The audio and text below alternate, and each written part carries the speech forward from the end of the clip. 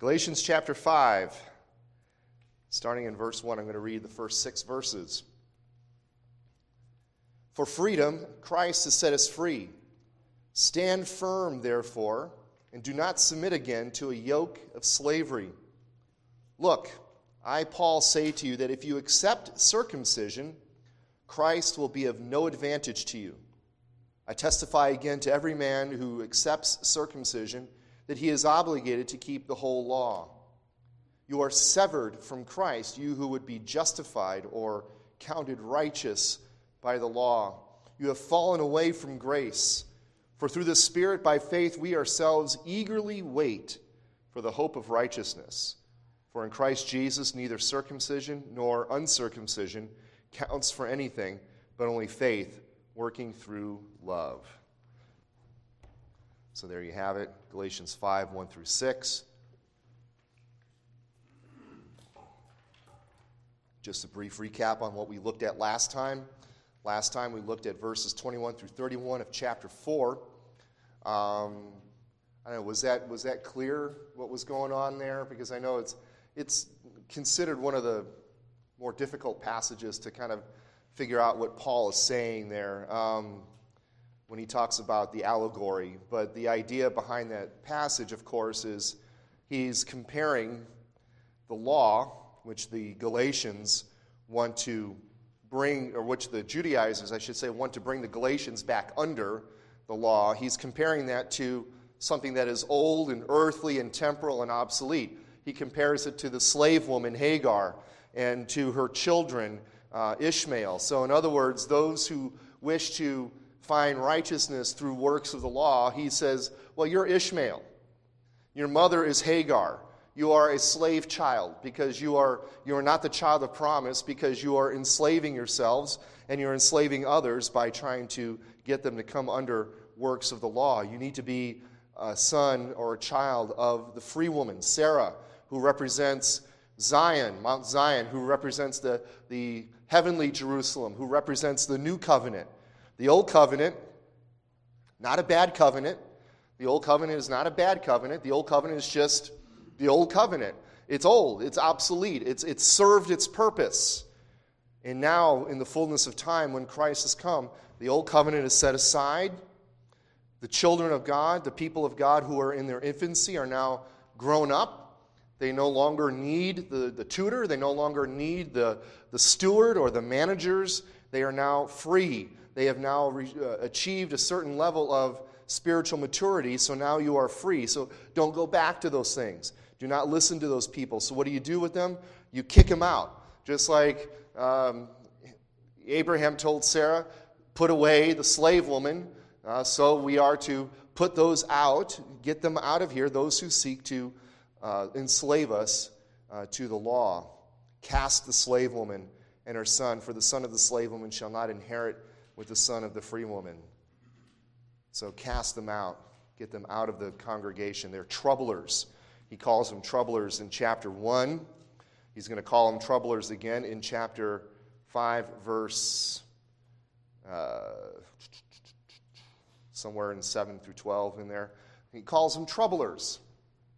And they are troublers, and we'll see why a little bit this morning. So that was last time. Well, as we go now into this passage here in chapter 5, Paul again continues to exhort the Galatians to, now that they understand, at least hopefully after reading everything from chapter 3 onward, is now, as long as they understand this idea of what the law in relation to faith and the promise is, that they would now stand firm in their freedom.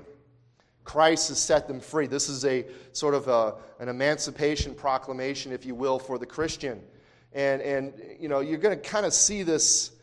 He kind of alludes to it a little bit in the passage we saw last week, but this Exodus motif, this idea of being liberated from slavery, just as they were liberated from slavery in Egypt, just as they were sort of liberated from the oppressors in the book of Judges. When they disobeyed, the oppressors came and they were put under oppression and persecution, and they cry out to God and God delivers them.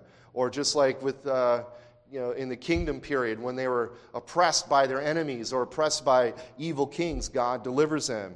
Or the same thing from exile. When they're in exile, they're in bondage to these foreign nations, and God delivers them and brings them back home. So you've got this slavery deliverance motif kind of running through this passage as Christ here, or as Paul here says that we are free in Christ, that we have been set free. So this morning, the big idea is that Christ has set us free from slavery to the bondage of the law. Therefore, do not submit again to that yoke of slavery, as he'll say in verse 1. So the first point in verse 1, freedom in Christ, we see there. After his allegory of Sarah and Hagar, Paul then, as I said, bursts forth. I almost like to read this with a lot of passion and energy in verse 1 with this Christian emancipation proclamation where he says, we have been set free for freedom. Christ has set us free. Stand firm, therefore, and do not submit again to a yoke of slavery. Christ has set us free. And it's the same Greek word there for freedom and it's being set free. It's the same, it's the verbal form and the noun form of the word. He has set us free for us to be free. We have been freed to be free. That's, it's like, well, duh. Well, yeah, but that's the idea. It's like, in other words, be free. That's the point. We were in bondage to the law, in bondage to sin. And now we have been set free. How? How has this happened? Well, it's in Christ, right? For freedom, Christ has set us free. How has he done that? Well, he has freed us from the bondage of the law by fulfilling the law. He has fulfilled the Mosaic law. Matthew 5:17, I have not come to abolish the law, but to fulfill it. How else has he set us free? Well, he bore the curse of the law.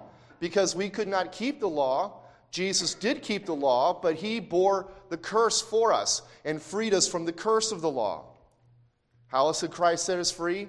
He freed us by paying our sin debt. We were indebted to the law because of our sin and indebted to God because of our sin, and Jesus paid that penalty and freed us from the debt. He freed us from the curse. He freed us from the regulations of the Mosaic Code. You get this idea in Romans. Again, the great connection between Romans and Galatians. In Romans 7, verses 1 through 6. And he's showing, these are examples of how we were slaves, we're now set free. And he talks about here about being released from the law in chapter 7, where he goes on, and do you not know, brothers, for I am speaking to those who know the law, that the law is binding on a person only as long as he lives? Then he uses an illustration. Thus, a married woman is bound by law to her husband while he lives. But if her husband dies, she is released from the law of marriage. Okay, it's a good example. It's a good illustration. It makes sense. If you're married, you are obligated to fulfill the covenant of marriage. You're obligated to your spouse. You're obligated to submit and to love one another and to respect one another and things like that. But if your spouse dies, you're free. You're free to marry another. You're free to not marry another. You're free to go on. You're no longer under the law of marriage, he says. So verse 3, accordingly, she will be called an adulteress if she lives with another man while her husband is alive. Again, kind of obvious, right? But if her husband dies, she is free from that law. And if she marries another man, she is not an adulteress. Likewise, so here Paul now makes the transition from the illustration to the application. My brothers, you have also died to the law through the body of Christ, so that you may belong to another. To whom? Well, to him who has been raised from the dead, Jesus, in order that we may bear fruit for God. So we've been set free from the bondage of the law in order to serve Jesus and in order to bear fruit for God. Verse 5, for while we were living in the flesh, our sinful passions aroused by the law were at work in our members to bear fruit for death. But now we are released from the law, having died to that which held us captive, so that we serve not under the old written code, but in the new life of the Spirit. So in other words, We have been set free from the law, its written code, its punishment, its curse, its regulations, and now we are set free to live life in the Spirit, which is one that bears fruit to God through faith. And again, just think of how this freedom is expressed throughout the New Testament. You don't need to turn to these passages, but you can write them down if you want. In Romans 8:21, Paul there says that the creation itself will be set free from its bondage to decay and obtain the freedom of the glory of the children of God. So Paul there talking about how creation is under the bondage of sin, thanks to Adam and Eve. Creation groans, but when the sons of God are revealed in their glory, the creation itself will be set free.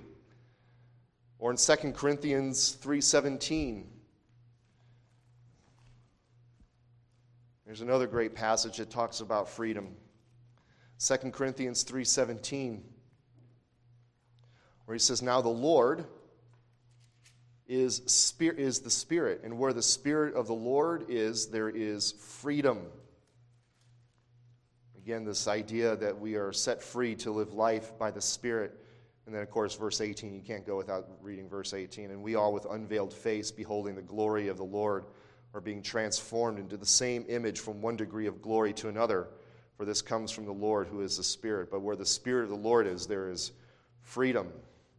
James 1:25 talks about how we are under the law of liberty, which is kind of a weird way of putting it, right? James 1:25, "But the one who looks into the perfect law, the law of liberty, and perseveres, being no hearer who forgets, but a doer who acts, he will be blessed in his doing." James refers to the law of liberty a couple of times. And the law of liberty is essentially what Christ has set us free from to serve. The law of loving God and loving our neighbor as ourselves is the law of liberty. Again, one more, 1 Peter 2:16.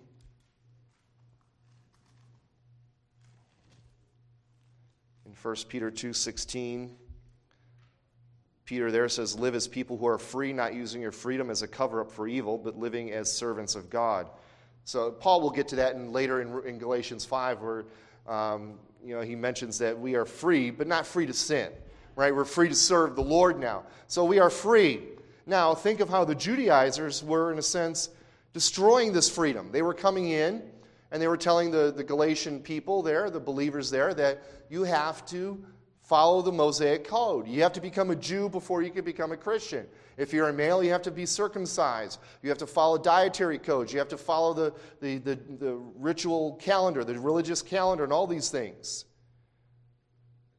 For them, Christ has set them free to be in bondage to the obsolete Mosaic code. Right? He's like, Christ has set them free from this thing, and they're saying, no, you need to submit to this thing. You could think of ways of how even today Christians destroy the freedom that we have in Christ by piling on extra rules that you have to do, right?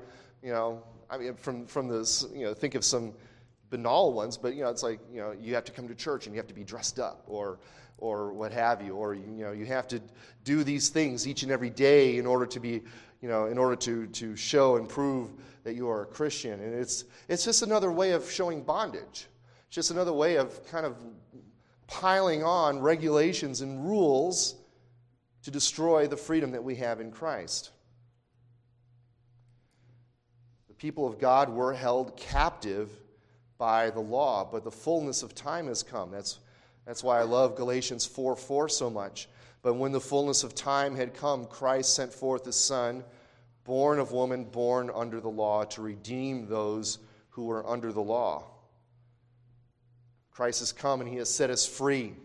He has set us free. Think of when Jesus first appears in Luke's gospel, his first ministry appearance, where he's in his hometown and he goes to the synagogue and they receive him gladly, and he is asked to read from the scroll, and they have the scroll of Isaiah there, and he reads the first verse out of Isaiah 61:1, and one of those things that says, that the servant has come to set at liberty those who are in captivity. It's a quote from Isaiah 61:1, to bring sight to the blind, to give the lame the power to walk, to preach the good news to those who are oppressed, and to set the captives free.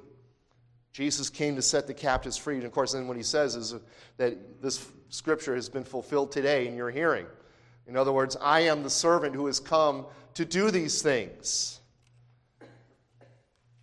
Or Matthew 11:28-30, where Jesus looks and sees those who have been burdened by the rules and regulations of the Pharisees, those who have been burdened by trying to be righteous as the Pharisees are.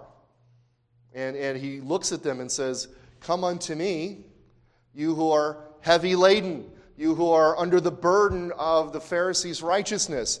And he says, "And take my yoke upon you." Don't take their yoke, take my yoke. My yoke is easy, my burden is light.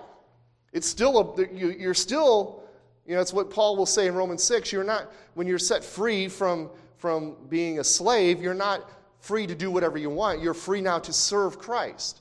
But what he says is, my yoke is easy. My burden is light. Why? Because I have taken upon myself the penalty of the law. I have taken upon myself the curse of the law. You are no longer under this burden of having to do this in order to be righteous before God. I've taken that upon myself. Now I give you my easy yoke, which is to love God and love your neighbor as yourself. Not that that's easy, but there's no curse involved with that. There's no, if I don't do this right, God's going to kick me out of his family. Because God even, graciously rewards our feeble attempts at obedience. He receives them in grace. Or in John 8, where Jesus says, if the Son has set you free, you are free indeed. So Jesus has come to set his people free. And then his command, Paul's command here in verse 1, do not submit. Do not put yourself under those things. Do not be entangled or ensnared by these things. Stand firm. Stand firm.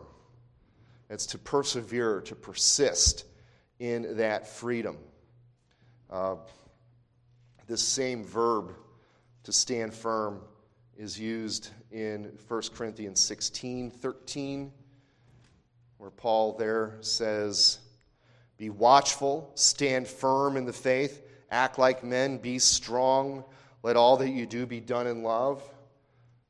He uses it again in Philippians 1, verse 27.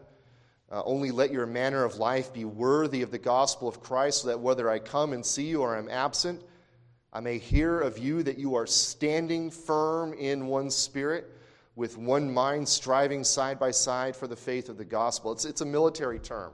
It's to line up in a rank. And when Paul uses this here in Philippians, he's like, you need to be together. You need to be linked arm in arm together in the faith, standing firm in the Spirit, striving side by side for the faith of the gospel. And the reason he says that, because in Philippians there's some hint of dissension and division in the church there, with a couple of people who have been fighting amongst one another. And he's like, no, you need to stand firm. The line, right, if you're talking about a military line, the line is only as strong as long as you stand firm. If there's a weak link in that line, you know what? The enemy's going to attack that. Stand firm. Stand firm. It's a similar verb that Paul uses in Ephesians when he talks about the armor of God, to stand firm, therefore, in the strength of the Lord. Why do we have to stand firm? Why do you think we have to stand firm? Yeah. Freedom won or attained must be guarded. It must be guarded and maintained, right? If you do not watch out for your freedom, guess what? You will lose it. And that's just as true in the spiritual realm as it is in the physical realm, in the political realm, in the social realm. If we don't watch out for our freedoms, guess what? They will be eroded. They have been eroded. They are being eroded as I sit here and speak this day. But freedom won must be guarded. You have to stand firm. Paul here makes it sound like it's the height of absurdity to enslave oneself once one has been freed. That's what Paul's point is. Then you've been set free. Don't go back under that yoke of slavery. Don't take that yoke back upon yourself. Again, it's absurd. Why would a person who's been set free go back? But that's what we see here. The Judaizers, that's what they were doing in chapter 2, verse 4. Remember, we're going to learn there. Yet because of the false brothers secretly brought in, who slipped in to spy out our freedom that we have in Christ, so that they might bring us into slavery. They came in to spy out the freedom that they had in Christ. Why? So they can bring them back under slavery. So just as in the world of politics and government, so too in the world of theology, freedom is something that that must be fought for and held on to jealously and guarded. Stand firm in the freedom. Do not let anybody impose upon you anything other than faith in Christ alone for your justification. You stand in God's sight justified by faith alone. Do not let anybody say, no, you got to do this, or you got to do that. Or if you don't add these things to Christ, then you're not justified. No. Cast that person out of your presence. So now verses 2 through 4, submitting to slavery. And Paul cuts right to the chase here in verses 2 and 3. If you receive circumcision, then Christ is of no advantage. Look, I, Paul, say to you that if you accept circumcision, Christ will be of no advantage to you. I testify again. Let me repeat myself, he's saying, in case you didn't hear me the first time. To every man who accepts circumcision, that he is obligated to keep the whole law. If you receive circumcision, now, we'll get to this in a moment, but in other words, if you receive this right of the law, then he's saying Christ is not profitable to you anymore. That's what the word means, useful, profitable, advantageous. This is something we've been saying throughout this study, right? Christ plus fill in the blank is nothing. If you add anything to Christ, you get nothing. It's not like you get a diluted Christ, you get zero Christ. There's no gray area. It's one or the other. There is no third option. If you receive circumcision, this is of no advantage to you. Now, this is not speaking of the act of circumcision. This is speaking of the act of circumcision as it pertains to the Mosaic law, as an entryway into becoming a Jew. I often like the way this translation explains things. The New Living Translation says, if you are counting on circumcision to make you right with God, then Christ will be of no benefit to you. It's circumcision as it relates to the Mosaic law. I mean, people circumcise their children today, and it has no meaning from a Mosaic law kind of perspective. But he's like, if you're doing this as a rite of the old covenant, if you're going back to an old covenant way of thinking, that's the point. Christ will be disadvantageous to you. He will be of no benefit to you. You will annul what Christ has done for you.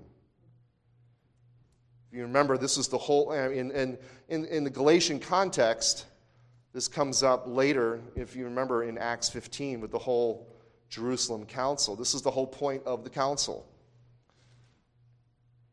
As we read in Acts 15:1, but some men came down from Judea and were teaching the brothers, unless you are circumcised according to the custom of Moses, you cannot be saved. That's Jesus plus circumcision. And that's going to equal them nothing, but they think that it equals them salvation.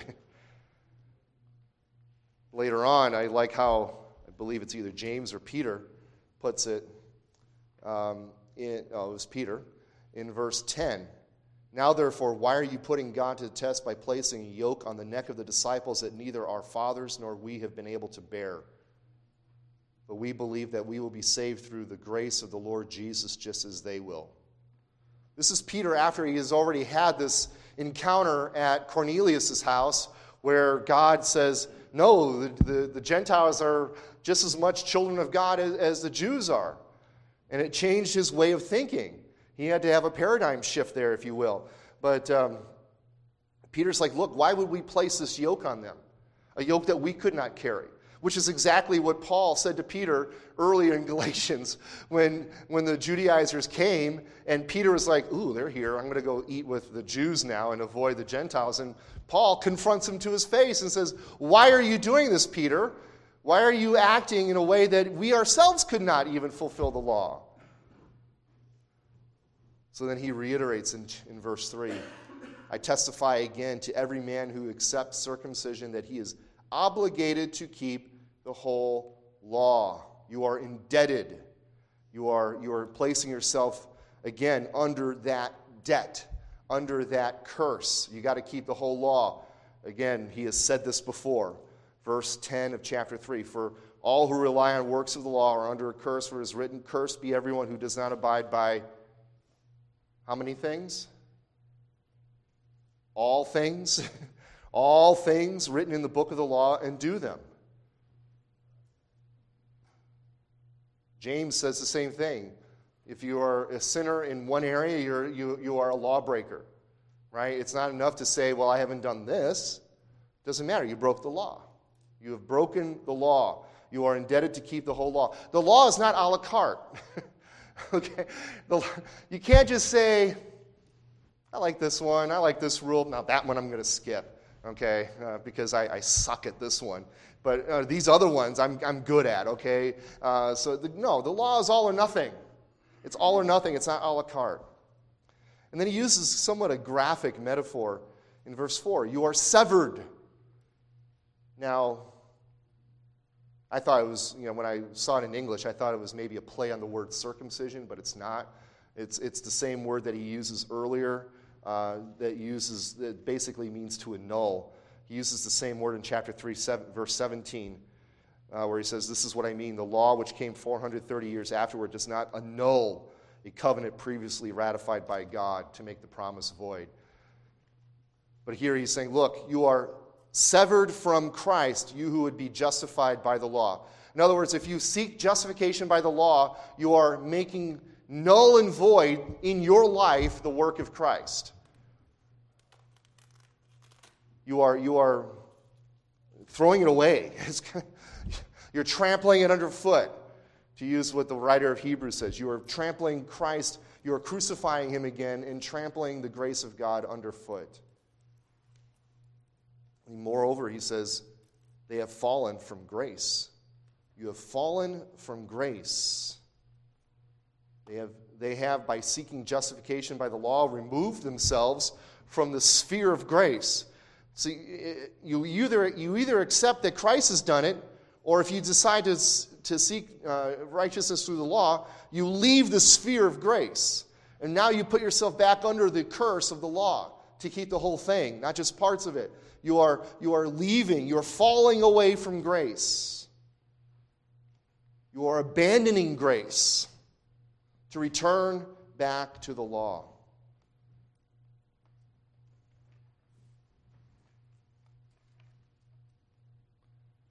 Again, it's the whole reason why the book of Hebrews was written. But in Hebrews 6, you get one of the most dire warning passages in the entire book, in verses 4 through 6. For it is impossible to restore again to repentance those who have once been enlightened, who have tasted the heavenly gift, and have shared in the Holy Spirit, and have tasted the goodness of the Word of God and the powers of the age to come, if they then fall away, since they are crucifying once again the Son of God to their own harm and holding him up to contempt. If you seek righteousness outside of Christ, you are basically falling away, and you're holding the Son of God in contempt, is what he's saying here. This is not nothing. Okay? This is not nothing. And I think the point is quite clear here that Paul is making in these verses, that you are either saved by grace through faith alone, or you're saved through your own law keeping. In Isaiah, right, 64, I think it's 6, says that my righteous deeds are filthy rags. Okay, so you either come before the Lord clothed in the splendid robe of Christ's righteousness, or you come in your filthy rags. It's like, here you go. Here's my dirty rags I want to give to you, God. He's going to say, get away from me, right? Get away from me. Think of the parable that he tells in one of the Gospels of the wedding, right? The wedding where somebody comes and he's not dressed in wedding garments. And he says, well, how did you get in here? Well, I don't know, I snuck in. It says, well, kick him out. Kick him out. Think of also, if you remember from Genesis, right, when Adam and Eve attempted to cover their sin, what did they cover their sin with? It was fig leaves, right? Fig leaves are of bad, right? Leaves wither, right? It's not a good garment. So what does God give him? He says, I'll cover you with a better garment, the garment of the skin of a slain animal, to show that sin requires death. But you are either coming before God in Christ, clothed in Christ alone, or you're going to come in your own law keeping. To take the latter path, of course, is to put yourself under the entire obligation to keep the whole law. And it's also to sever yourself from Christ. It is to, essentially what you're doing is you are preventing any chance of you abiding and being engrafted into Christ by doing this. So then in verses 5 and 6 we see here now sort of a contrast. What's the answer here? It's faith working through love in verses 5 and 6. For through the Spirit by faith, we ourselves eagerly wait for the hope of righteousness. For in Christ Jesus neither circumcision nor uncircumcision counts for anything, but only faith working through love. So, for those who cling to their freedom in Christ, there is something better in store for them. If you reject Christ, if you estrange yourself from Christ, there's nothing but the curse of the law. But if you hold fast to your freedom, what do you have in store for you? The hope of righteousness. That word hope, I've used this before. I've explained this before. It's a confident expectation. After watching the Bears draft this year, I hope the Bears will be better than they were last year. That is not a confident expectation. That is just that is maybe a pie in the sky hope. But here we're talking about a confident expectation that the thing hoped for will come to pass. It will come to pass. And then we eagerly wait. That's anticipation. It's like you're just waiting for it. You're waiting for that hope of righteousness. Think of as when you were children at Christmas time, waiting for the day the moment where you could tear the presents open. Or as a high school student, you're waiting for that graduation day so you can get out of high school and move on to something else. Or perhaps on your wedding day where you're waiting to be joined to your spouse so you can begin your lives together. This eager anticipation. It's what Paul uses in Romans to speak of the world, eagerly waiting the revelation of the sons of God, just waiting to be free from the curse. As when the sons of God appear, then the world itself will be restored.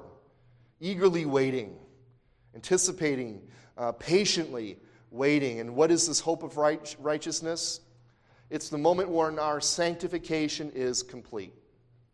It is the moment when our sanctification is complete. Because in our justification, we are not made righteous. We are declared righteous.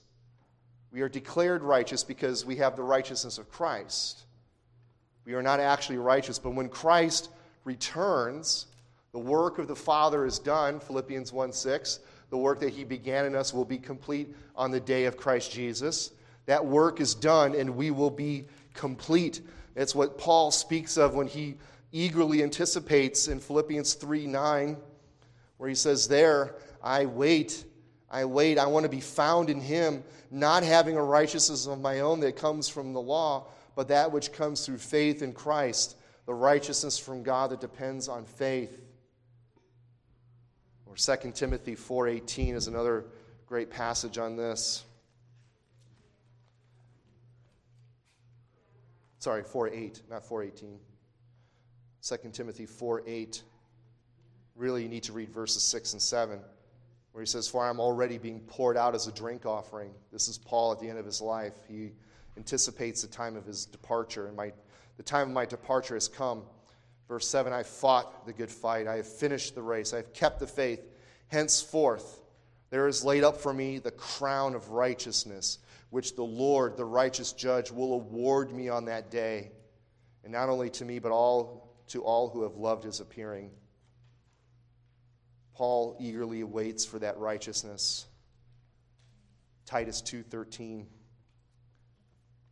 waiting for our blessed hope, the appearing of the glory of our great God and Savior, Jesus Christ, the hope of our righteousness.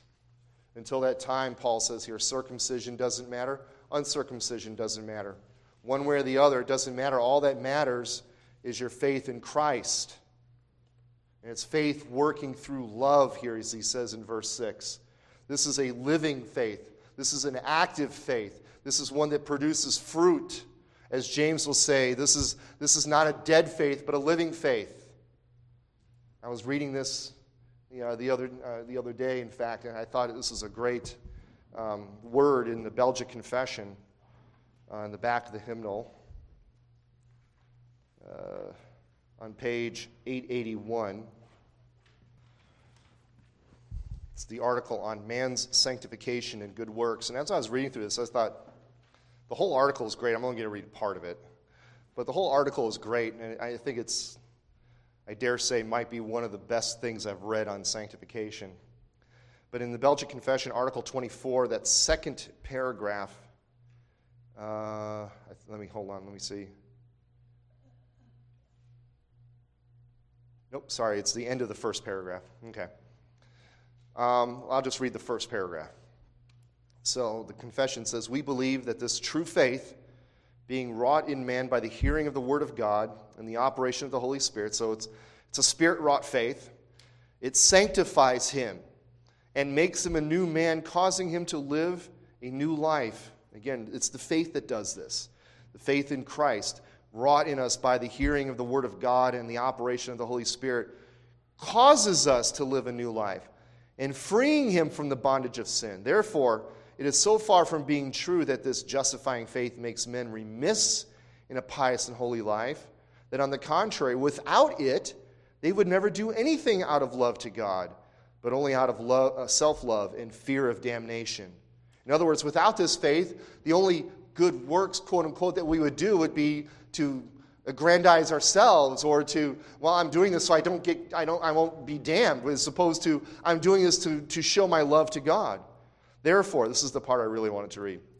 Therefore, it is impossible that this holy faith can be unfruitful in man, for we do not speak of a vain faith, but of such a faith which is called in Scripture a faith working through love, quoting Galatians 5:6, which excites man to the practice of those works which God has commanded in his word. A living and active faith, a faith working through love is what, as Paul puts it here. In other words, keeping the law doesn't matter, only faith expressing itself through love. Again, think of what James says is that active, living faith. It's one that shows that, again, loves God, loves our neighbors as ourselves. It's not a freedom to sin. It's not, our freedom is not a license to sin. And we're going to see that a little bit later, looking at verse 13, peeking ahead. For you were called to freedom, brothers, only do not use your freedom as an opportunity for the flesh. So he'll get to that. So this freedom is not to sin. It's freedom to express your faith through love. So again, as we bring this to a close, I think this passage, in my opinion, this is my opinion. I think this is the best passage in the book of Galatians. I just love in my Bible, I even have it squared off and underlined and words circled on it because I love this verse so much. Christ has set us free. Now we have to guard that freedom and resist this temptation to fall back into bondage. And again, that call to stand firm is much needed. It's a much needed call, as we have repeatedly mentioned throughout this study, the temptation to fall back into works, the temptation to fall back into slavery to sin. We have to stand firm. We have to guard this faith jealously, this freedom jealously. We are always tempted to fall back into works. So we need to be a vigilant sentry, a guard on a tower, keeping watch over our faith. And again, the freedom we have is not from obedience to Christ, but from earning a righteousness from the law. We are not, again, remember, we're not set free so that we could do whatever we want. We're set free from the burden of the law. We're set free from the obligation to fulfill the law for our righteousness.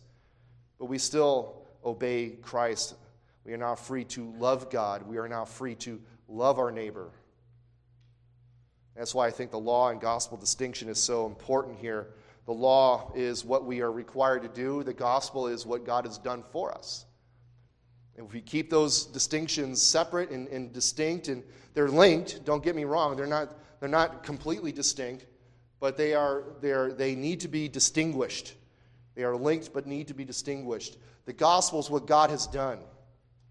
The law is what we are required to do. God has done what we are required to do and gives that to us by faith so that we are now righteous in His sight. And now what we are required to do is to love God and love neighbor and to show forth the fruit of the Spirit in our lives as the Spirit works in us through our faith, through the Word of God, to produce this fruit.